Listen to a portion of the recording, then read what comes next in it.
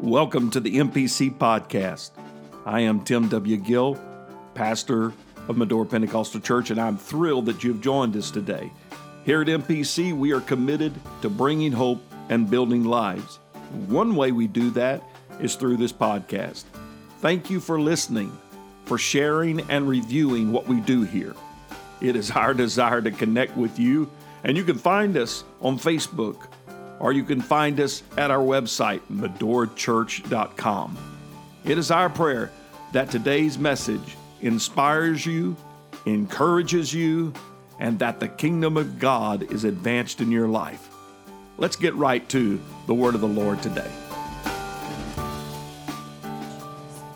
It is so good to be here. Thank the Lord for a wonderful day. I talked with Brother Sears right before service, and he said this is the best day he's had in I think he said 2 months or a month. Undergoing treatments in Houston. I talked to Brother Jack Batson. Said his wife is doing so much better. She's been both of them had this COVID thing. He's been doing much better than her. She had to stay in the hospital longer. They sent her home on oxygen. She's still using oxygen to some degree. But anyway, that's a report. God's good. God's good. I want to clarify something to begin with. You get in trouble sometimes quoting something from a book, from somebody else's book. Not from mine, of course, but anyway. Last week I mentioned about, I couldn't pronounce his name because I didn't know for sure how to pronounce it. I think it's pronounced Ibn, and it wasn't. Anyway, I don't remember where I read it. I don't remember what book it was. I have to do some search to find out. But out of curiosity, because I wanted to confirm it. Anyway, his name really is Solomon Ibn Gibril, Gibirol. I don't know how else to pronounce it. Anyway, whoever's book I quoted him from, he even had his name spelt wrong. It's not Gabriel, it's Gibril, or something like that. And so I looked it up. I didn't know the feller even existed, of course, although that feller that wrote in the book and said he did, but I found him. I found out that his books are still extant. So I got one in order, and it's of course a Hebrew with a name like that. He must be a Jew. Solomon's great-great-great-great-grandson. But anyway, the book it's Hebrew on one page, and the next page is translated into English. But it's not quoted in that book that I copied. And so anyway, I've gone back in my book and straightened it out. Of course, it's still wrong in your books, whoever's got it. But if you want me to trade you with it right, let me know, and I'll give you a good one or a different one. But anyway, Solomon said, this is the way he said it. It's in his book. I read it out of his book. Mankind may be classified thus. 1, the learned man who is conscious of his learning. He may be termed truly wise. Of him thou shalt seek knowledge. 2, if learned but unconscious of his learning, remind him of it, that he may not further forget it. And 3, if ignorant and unaware of his ignorance, instruct him. And 4, but if ignorant and assuming to be learned, he is a fool, dismiss him.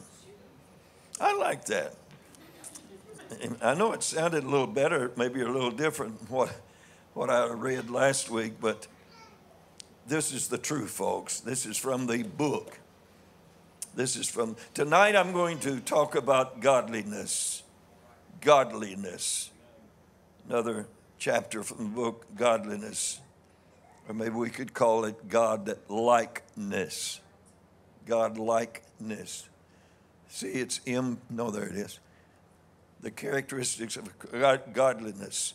I found something, after I put all my notes together, I found something else I wanted to share. Matthew Henry said this: "What is godliness but walking with God? The ungodly and profane are without God in the world. They walk contrary to him, but the godly walk with God, which presupposes reconciliation to God, for two cannot walk together except they be agreed." Amos 3:3. And includes all the parts and instances of a godly, righteous, and sober life. To walk with God is to set God always before us, and to act as those that are always under his eye. It is to live a life of communion with God, both in ordinances and providences. It is to make God's word our rule and his glory our end in all of our actions. It is to make it our constant care and endeavor in everything to please God and nothing to offend him. It is to comply with his will, to concur with his designs, and to be workers together with him. It is to be followers of him as dear children. That's Matthew Henry, and that pretty well sums it up. Godliness, godliness. One of the things that came to my mind when I looked at these notes once again, for some reason I was reminded of our first revival, our second revival after leaving home, quitting our jobs. Second revival, the first revival, we lived in a converted chicken house. And Sister Walls said she saw spiders on the ceiling, which wasn't too far above our bed, before she went to sleep that night, and the lights were turned out. But anyway, that was the first revival. That's where we started on Sunday night, and the pastor said we might as well start the revival right, so let's take up an offering for the evangelists. He gave the offering plate to his brother, and he passed it around, and it came back just like it went out. That was our introduction, our initiation to being a worldwide evangelist team. There wasn't even a button in the plate. But anyway, our second revival was in Louisiana.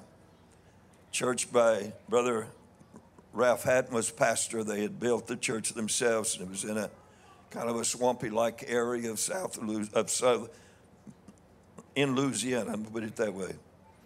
But what I wanted to say after all that was what I remembered about the services there in Louisiana. There was wooded areas all around. Pine trees in Louisiana is noted for that. But I can remember every service night before service, the men folks would walk out into the back, out into the pine thicket, and have prayer meeting.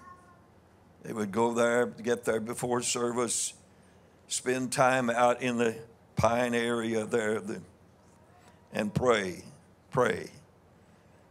We miss those things. We miss those things. And there's a lot of things that's happened that are different. And it's not our fault. You know, we could condemn ourselves that we don't pray like we used to pray, or we don't worship like we used to worship. But it's such a troubled and different world that we're living in. Yes, sir. Such a different world. We have so much pressure. You have so much pressure from all angles. We have to take time to go to church. What happened? What's happened to our love for church?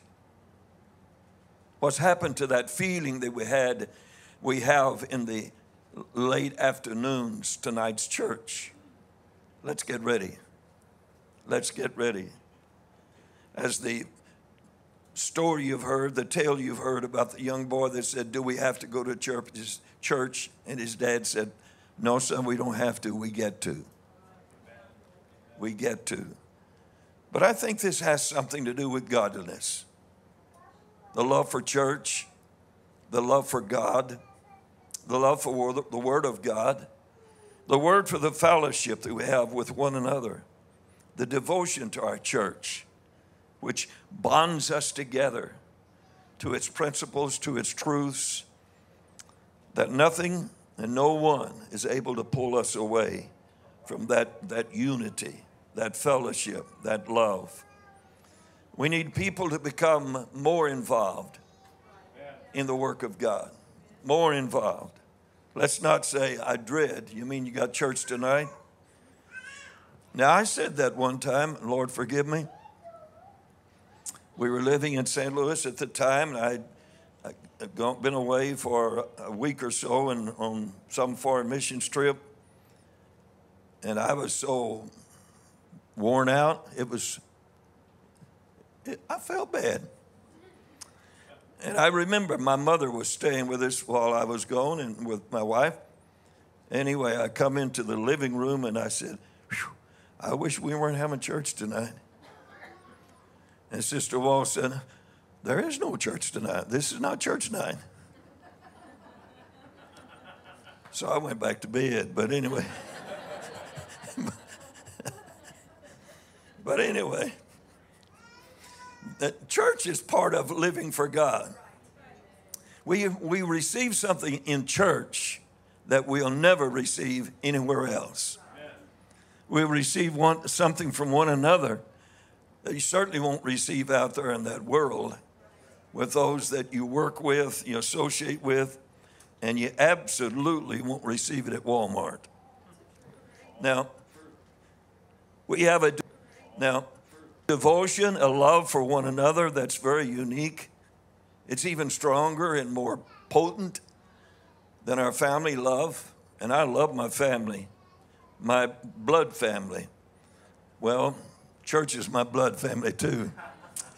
But anyway, there's something different about church folks. And being church folks, we don't criticize, we don't disrespect our brothers and sisters, because we're all the same family. That is, if we manifest godliness. There should be a love that is so common among all that are part of our church family, our worship center, where we have fellowship with one another and fellowship with God. We should never speak anything that would bring hurt or disappointment or frustration to one of our quote-unquote family members. We should never speak evil of any of our family. We should all consider everybody else, as Jesus said it, love your neighbor as yourself. Amen. And we could also paraphrase, love your brother as yourself. Love your sister as yourself. Amen. We're family. There should be a love and a devotion that's so unique to one another that nothing or no one could separate us from that love. That's the enemy's attack and determination to do so. To prevail in the church family, it should also prevail in the home. God established the family himself, and we should not leave God at church. I said we should not leave God at church. God should be in my home, should be in your family. There should be a godly devotion to the family structure. Each member should have a special love and a special care for every member. Losing through abuse or unconcern or criticism, neglect, then that love for the rest of the family is a loss that possibly and probably will never be regained. Losing that love will be a great tragedy in your life. Every husband, listen to me, husbands, every husband should think of his wife as being number one. No other woman should appeal to him. No other woman should have captured his attention. His attention should be and must be for his wife and for alone. He should let it be known to her that he loves her by his words, by his actions, in a personal way. Principle of godliness. The principle of godliness is to give and to receive. To give and you shall receive. I've wrestled. Can I say something personal? And I hope won't offend you and won't make you think of me that I don't want you to think of. But I've been wrestling with this ever since I put these notes together. I've been telling myself, Walls, why don't you tell what you did one time?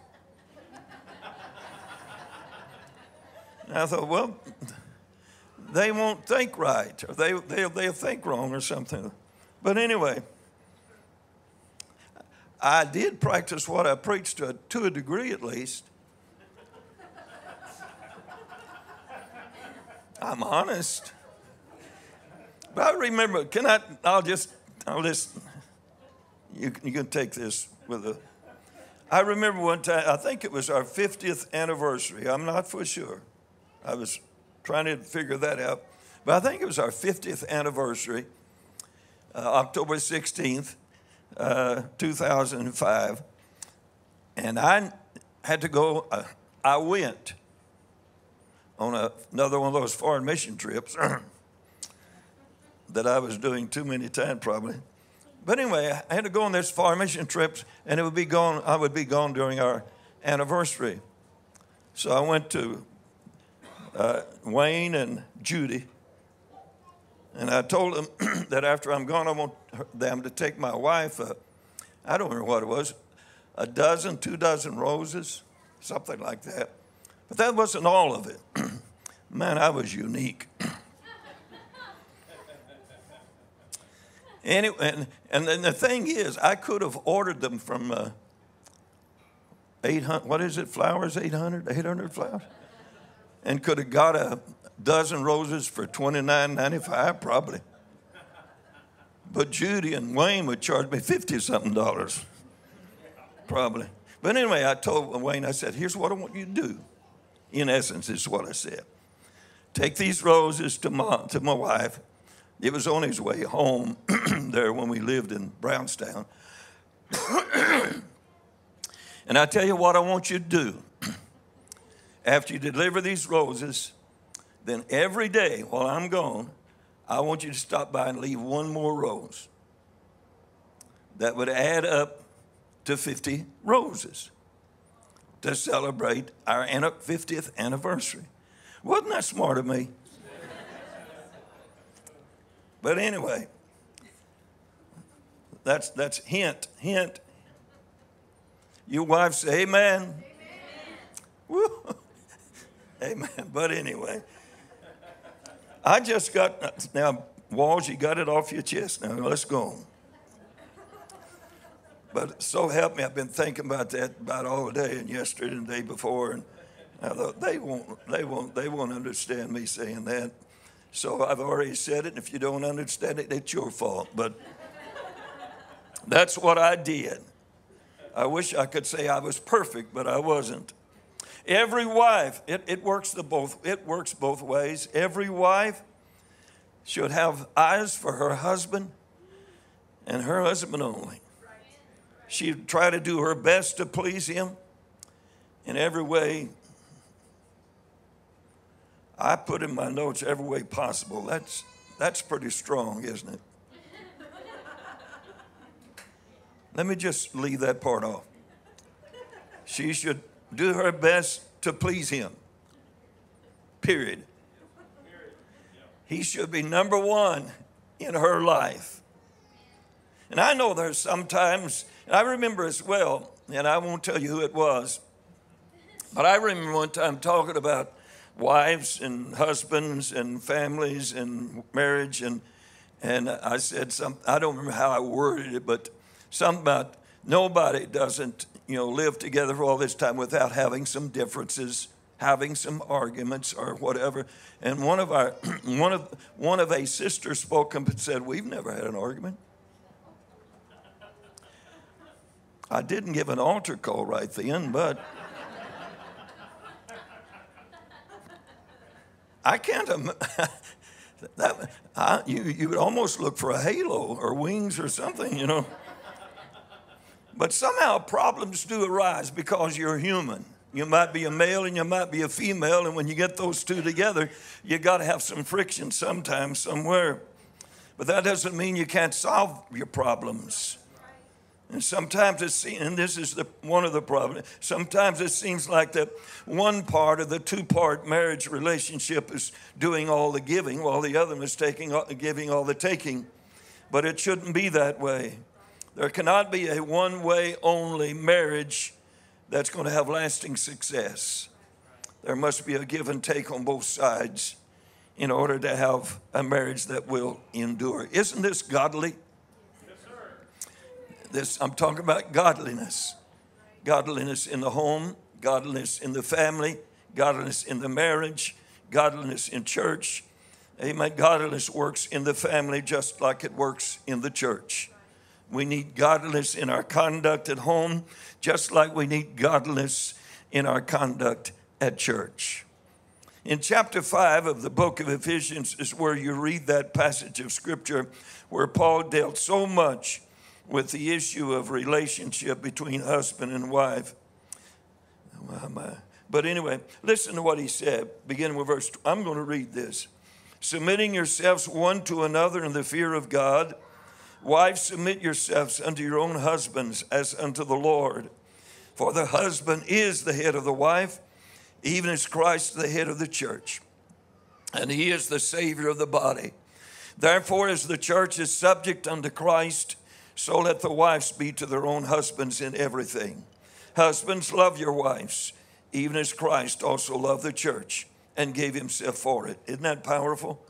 That he might sanctify and cleanse it with the washing of water by the word, that he might present it to himself a glorious church, not having spot or wrinkle or any such thing, but that it should be holy, without blemish. So ought men to love their wives as their own bodies. He that loveth his wife loveth himself. For no man ever yet hated his own flesh, but nourisheth and cherisheth it, even as the Lord the church. For we are members of his body, and his flesh, and of his bones. For this cause shall a man leave his father and mother, shall be joined unto his wife, and they two shall be one flesh. This is a great mystery. But I speak concerning Christ and the church. Nevertheless, let every one of you in particular so love his wife, even as himself, and the wife see that she reverence her husband. This is being godlike in our relationship. And Paul makes it so, I think, so vividly clear, husband and wife, Christ and the church, together. I guarantee you, Jesus Christ by Spirit is right here in this building tonight. His presence is right here tonight. And we feel his presence. And in the same respect, we need that same feeling, that same love, that same relationship with your companion. Godliness carries with it the idea of piety. And the piety carries with it the idea of dutiful conduct. It's your duty to conduct yourself godlike and Christ-like. So, and the adjective from our text about godliness is found in Acts chapter 10 and verse 2, where the Bible speaks of Cornelius as a devout man. That's godliness. That's the adjective of godliness, one that feared God with all of his house. The adverb, and I don't know what an adjective is, an adverb. I read that. But an adverb is found of godliness, that's in our text tonight, is found in 2 Timothy chapter 3, verse 12.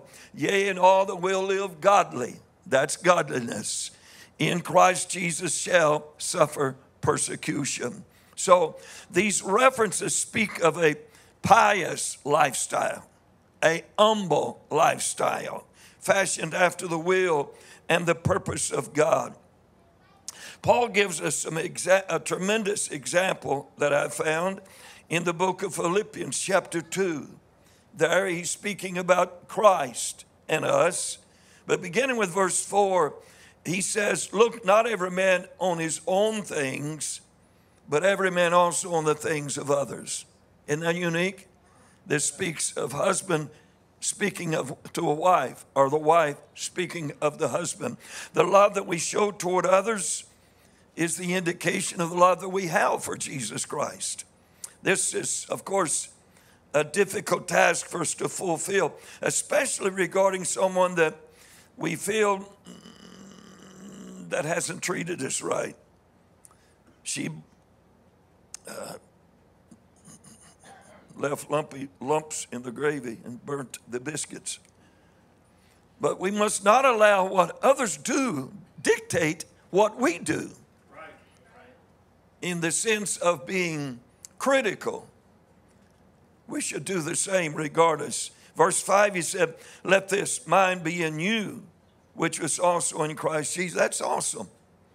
Let this mind, how do you do that?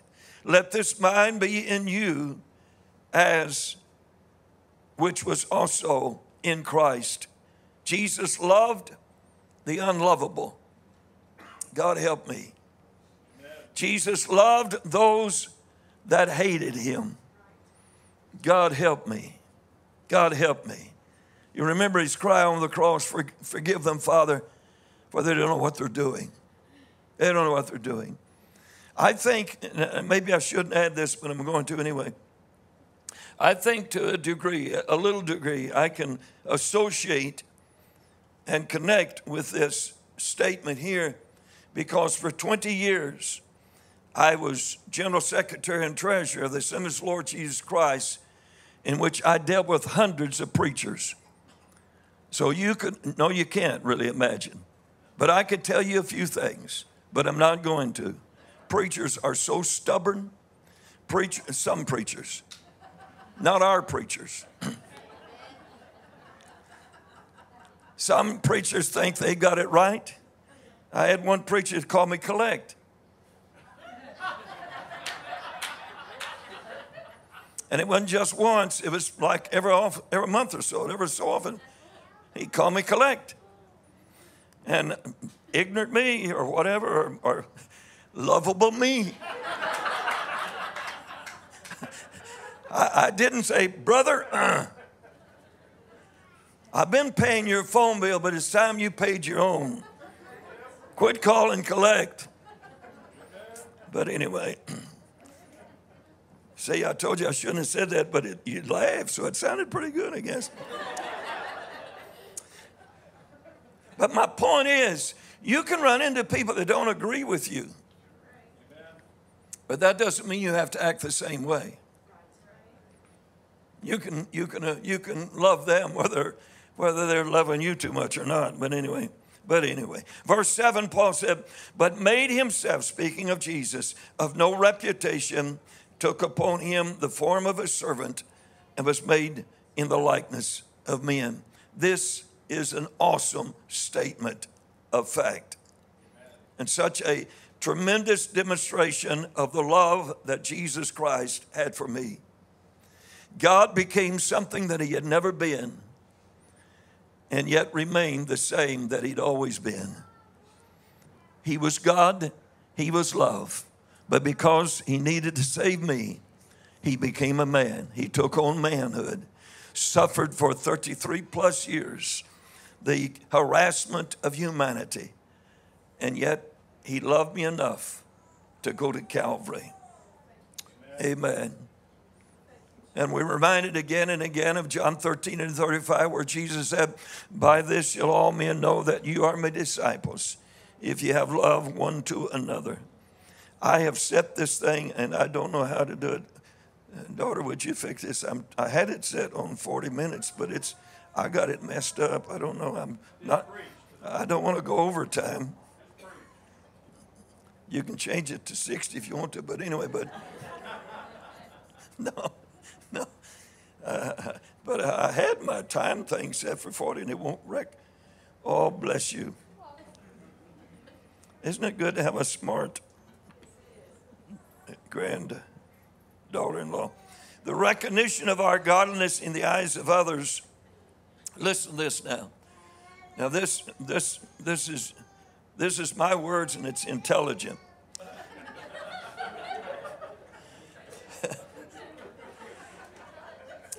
If you don't toot your own horn, it'll go untooted, folks. The recognition, listen now, the recognition of our godliness in the eyes of others is shown by the treatment, by our treatment of them. Did you get that? The recognition of our godliness in the eyes of others is shown by how we treat them.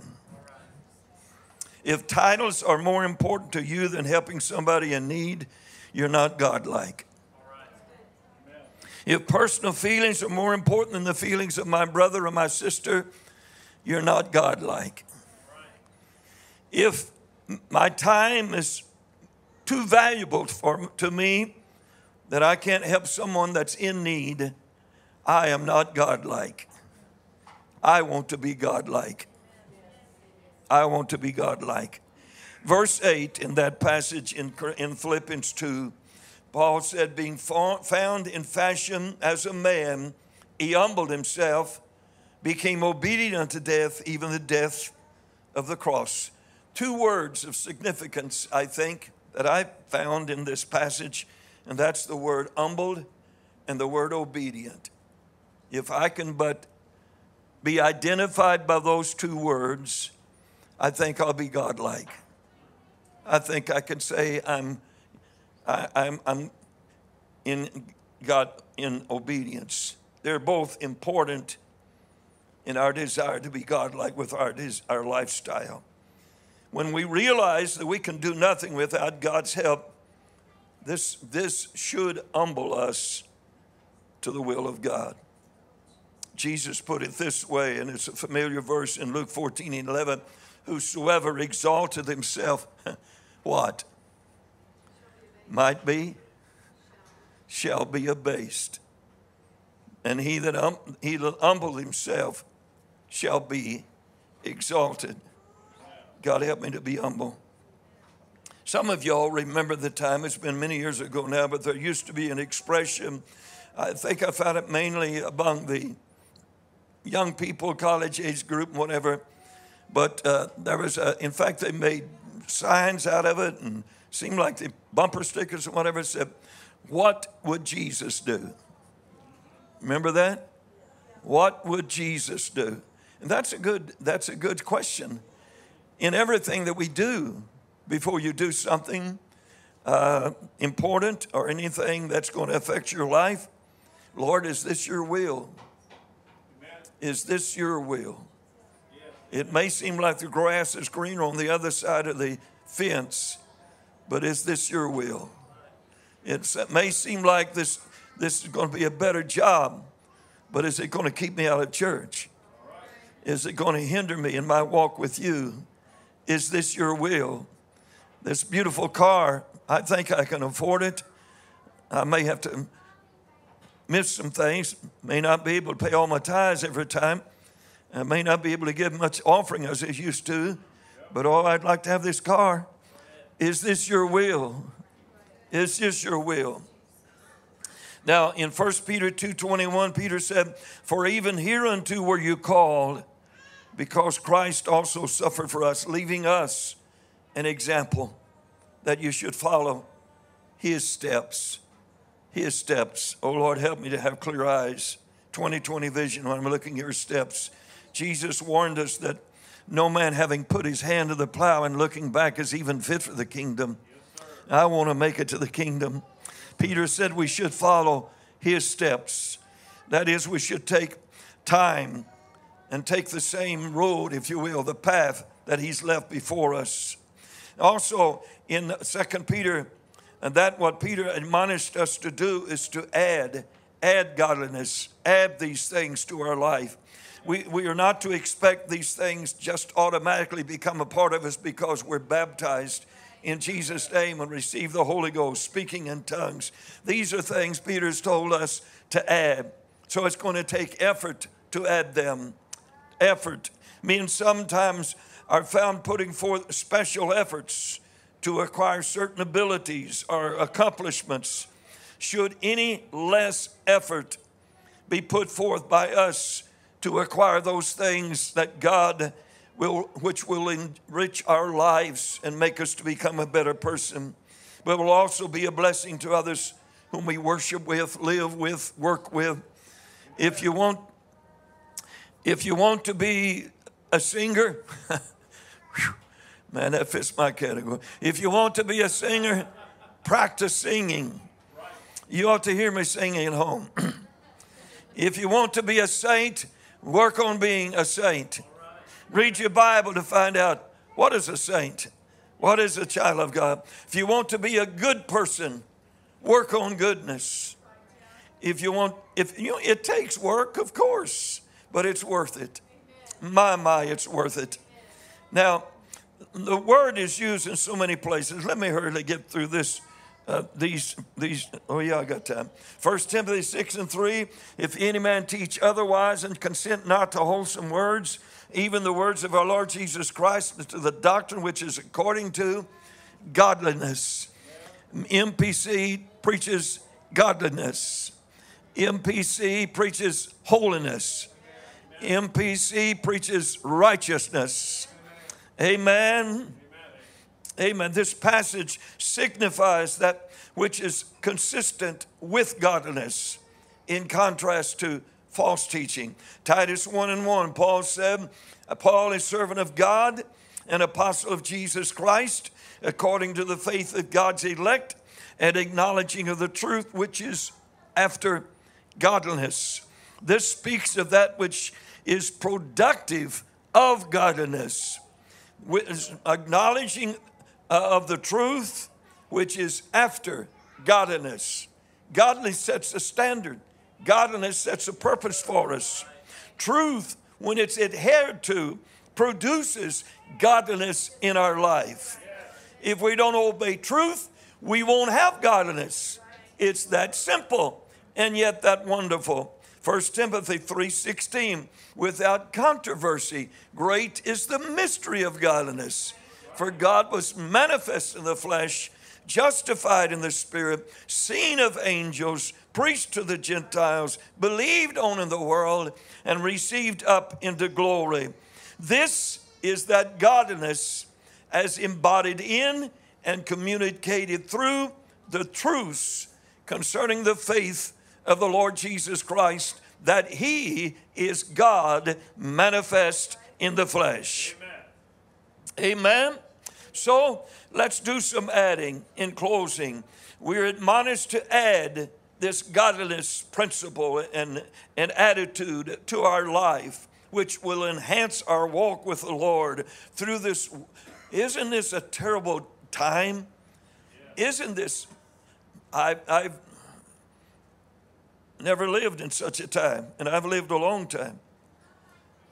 Chaos, rioting, looting, and some of those stupid governors and mayors that are saying looting, they're just getting goods that they don't have at home. La-ti-da. I know a bank that's got a lot of money in it. I don't have that at home. But that gives us no purpose whatsoever to go rob it, even if we are called to wear masks. But being a godly person should be the desire of every one of us. Amen. Being godly would mean that God, oh my goodness, being godly means God is living through me. Amen. That I am manifesting God. How was it? And I get this scripture mixed up so much. I wish I could remember it like I remember Acts 2:38. But Jesus said something about doing your works before men that they may, doing something that they may see your good works, that they may glorify your Father. See, I got it all scrambled up, but you know what I'm talking about. People see you, and all they know is what they see. And if they don't see godly action, you're not godly. If you're not manifesting love, you're not godlike. Is that plain enough? God help me. God help me. But anyway, being a godly person should surely should be the desire of each one of us. Being godly means God lives through us, that we manifest the spirit, the attitude that he manifested when he was on this earth. And to get an idea of how he walked again, 1 Peter 2:21, even hereunto were you called, because Christ also suffered for us, leaving us an example that you should follow his steps, who did no sin. Oh, hush. I thought I had another few minutes. But anyway, that you should follow his steps, who did no sin, neither was guile found in his mouth. Listen to this, who when he was reviled not again. My. That's where I needed it during those 20 years I was that, whatever. When he suffered, he threatened not, but committed himself to him that judgeth righteously. I guarantee you, if somebody's done you wrong, if you pray for them, God will take care of them. Amen. Paul said in Romans 12:17, recompense to no man evil for evil. Provide things honest in the sight of all men. One more verse, please stand. Acts chapter 11, verse 26. I know I've heard this verse and I've heard comments on it and read comments on it. But the point is, let me mention the point. 11:26 of Acts. The disciples were called Christians first at Antioch. Now I've heard this interpreted different ways. I've heard it said that it was a degrading, derogatory kind of statement. You know, little Christ. That's the reason they called them Christians. It was a derogatory statement. Well, interpret it however you choose. But one thing remains the same. Those early church saints were living and conducting themselves in such a way they had the attention of the world on them. Whether they were degrading them or recognizing who they were, whichever, they had their attention. Amen. Amen. Amen. Let somebody say, I can't carry a tune if I had a 5-gallon bucket, but let me sing anyway. Amen. Let somebody find fault in something I may say or do, but let me say it or do it with a Christ-like attitude and spirit. I'm not trying to please man. I'm trying to please God. And if I'll do that, I will please man. Those at least that share the feeling that I have in my soul. Oh, to be like Jesus. Remember that old song? To be like Jesus. Like Jesus. On earth I long to be like him. Oh, yes, I do.